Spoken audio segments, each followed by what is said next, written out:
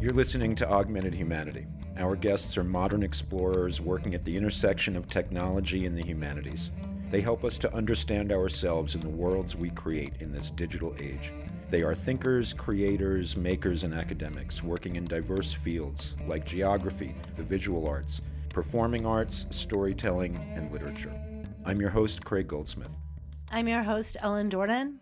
On this program, we're joined by the co-editors of Reviews in Digital Humanities, Dr. Roopika Risam and Dr. Jennifer Guiliano. Dr. Risam is the chair of secondary and higher education and associate professor of education and English at Salem State University. Dr. Guiliano is an associate professor of history, Native American and Indigenous studies, and American studies at Indianapolis University. Roopika, Jennifer, thank you so much for being with us today. Before we get into some of the nuts and bolts of what you all are doing and how you do it, I did want to ask each of you, how did each of you end up becoming a digital humanist? And I don't mean like philosophically, I mean more like, what's your background? I don't think that when you were in high school, you said, I think I'm going to be a digital humanist, or maybe you did. So what was the path that brought you each to this place? Well, first, it helps to have an internet addiction. I keep joking. I turned an internet addiction into an actual career. When I did my master's in English at Georgetown, I was a graduate assistant in the Center for New Designs in Learning and Scholarship. And this was before the word digital humanities was a thing. And we were doing all kinds of support for faculty who wanted to try out new things like using a wiki with your teaching or digital storytelling. And we were working on this app, on this software for Digital Dante. Now I think there's about 50 projects called Digital Dante. None of them are this project from Georgetown. It's the 7 circles of hell. I had to be in the promo video. It was hilarious. So, I was doing all of this work, and then I went to my PhD at Emory University, where I was working on post-colonial and African diaspora, supposedly literature, but I was never really good at doing what I was supposed to do. It was more like intellectual history, but the post-colonialist was in the English department, so that's why I was there. And routinely, my cohort would ask, why are you in an English program? And I would say, I don't know. So I was writing a dissertation on the way that Black radical thought has traveled throughout the post-colonial world and the sort of borrowings back and forth. And I was doing research in the Huey Newton papers at Stanford. And I came across the rolls of the Black Panther newspaper. And there were all these addresses, all these locations. And what I immediately noticed about it was that there were people subscribing to the paper in places like Finland. And that you really wouldn't have expected, right? Something about looking at that list of locations made me think, I'm really struggling with how to represent these intellectual, multi-directional flows of knowledge. So maybe I should just start charting it out, or maybe I should put it on a map.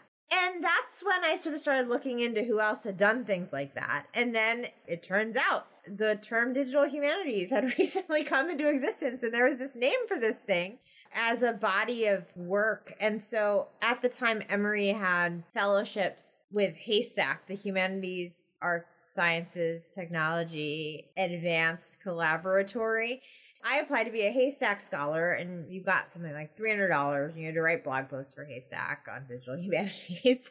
You could do a project, and you had a project mentor. And well, my project mentor flaked on me, and that was sort of the end of that. But that was how I got into digital humanities, because suddenly it was an answer to a problem that I was struggling with. The work I did with that was really just a heuristic for me to think through how to actually write the dissertation, but that became my point of entry into actually using visualizations as a method of research. And what about you, Jennifer? How did you end up as a digital humanist? I mean, I'm a nerd. That helps. I grew up doing robotics and computing. I grew up near Wright-Patterson Air Force Base in Ohio and was lucky enough to be part of enrichment programs through Wright State University and the labs at Wright-Pat. So I grew up building hardware desktops and working with friends who worked for what was in the late 80s and early 90s internet service providers with dial-up. So I actually started digital humanities with building servers and desktops. And when I went to college at Miami University in Ohio, I was lucky enough to be hired to work in the university archives and then at the Holmes McGuffey Museum, and was doing basically library and archives work, so digitization and cataloging and things like that. And so I took those two skills and went to graduate school at Illinois. And my second or third year there, they said, "We're all out of money to support you. Go find a job on campus." And my answer was, I went and started working for projects and departments building their websites and building their server architecture and their support that they needed, and got hired on at what was the Illinois Institute for Computing and Arts and Humanities. It's the only digital humanities center at a supercomputing facility in the United States. And they hired me on because I knew how to write. Literally in my second week there, they were like, "Hey, would you like to write a grant for $300,000? Go have a nice time and come back to us." And I found I had an unusual skill set, which is the ability to take technical language from other people and make it sound like something someone would want to spend money on. So a lot of my digital humanities origin is less figuring out my own project than it is figuring out how to make other people's projects go. So I am a steamroller, as Roopsie will tell you. And so I did a lot of project management in digital humanities, and that was sort of my route, being fascinated with the notion of how do you take somebody's idea and turn it into a reality, even if that reality is something you don't really truly understand yourself. So let me ask, I mean, you both sort of had these idiosyncratic paths to doing what you're doing now, but now you're the grown-ups in the room. And so can you just tell us a little bit about some of the things that you're doing, like the Digital Ethnic Futures Consortium and your book, that are making it a little bit easier for the next generation of scholars, but also, I guess, for the teachers. And this is what I hear in New Mexico, because we don't have any formal digital humanities programs. So what I hear is the teachers say, "What can we do? Because our students want to learn this and they feel like this is how they're going to get the jobs of the future, but we don't know how to teach it." I think one thing that Jen and I have in common is we like to give money to other people. I think we both really enjoy that. But really, to create space for people to enter into the conversation and to collaborate who maybe haven't had a place for it before. And that was the impetus behind the Digital Ethnic Futures Consortium, which is funded by a $3 million grant from the Andrew W. Mellon Foundation.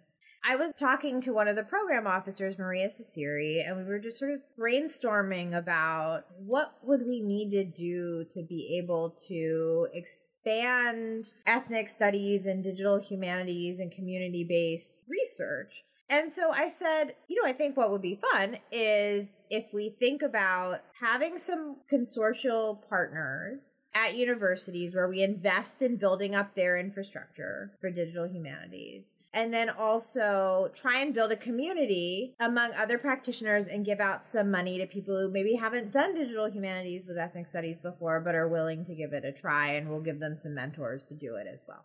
And then we actually just yesterday announced the results of our first re-grant program, which gave $2,500 to faculty at, I believe, 30 universities to develop coursework in digital humanities. So will that all be available publicly? DigitalEthnicFutures.org has all the information, how to join us. Joining us is free. You can attend our speaker series. Jen will be our first speaker if she ever sends me her information. And we have a virtual annual meeting, which is to bring people together virtually. We're trying to build up that community. Just a jargon question, because you both have used this phrase a few times during our segments today. PI, when you say PI, you don't mean a private investigator, I presume. Principal investigator. The person in charge.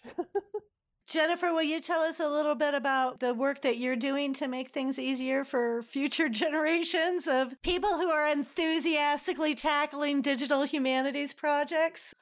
I run an international-based, US-based training institute called HILT. So if you go to dhtraining.org, during non-COVID times, it runs every summer. We bring in about 120, 150 people, including instructors, and they teach different classes on different topics and technologies and methods and approaches. And from HILT, I have a book forthcoming with Duke University Press called 10 Principles for Teaching Digital History. And it's basically a how-to, like how to build your first digital history curriculum, how to build your first class. It has all kinds of examples of different exercises you can do, technologies you can use, approaches you can take.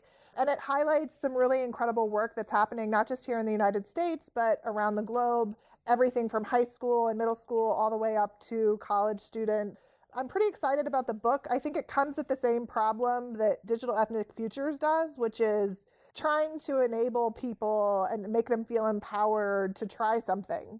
Even if it doesn't end up working, they're at least trying something. And in Roopsie's case, she gets to give them buckets of money. In my case, I get to ask you to spend $21 on a book.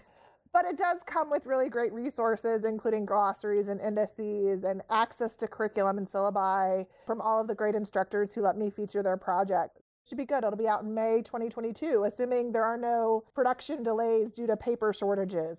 I've read it. She has read it. It's really good. Oh, thanks.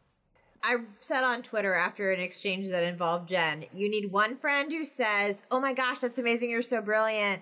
And you need another friend who says, have you considered? Jen is my have you considered, and it just makes my work so much better. It's amazing. One of the things that works really well with reviews is that although Roopsie and I are very united in our vision for the journal, we both have incredibly different skill sets and different approaches to things. You know, when I talk to people about getting projects started or how do you start in digital humanities, it's this kind of stuff, like trying it out with a friend, sitting down for a coffee and saying, show me how you did this or that, and having somebody who says, that's brilliant, and having somebody who says, here's 18 things to go read, come back and we'll talk about it.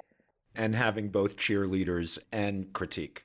I think that's one of the interesting things, right? Is that a lot of times we talk about producing lots of knowledge, but we don't really talk about the feedback mechanism.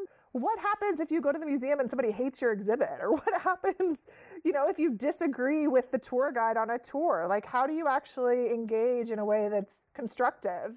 And I think that's one of the things we've worked really hard on, is trying to be constructive, even if we don't necessarily like what we're seeing.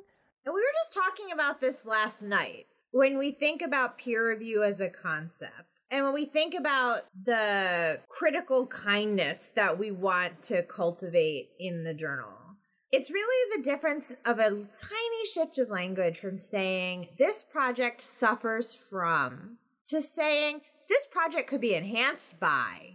Just the flipping of the negative into a different place in the sentence is the difference between erring on the side of sounding extremely critical and here's an area of growth.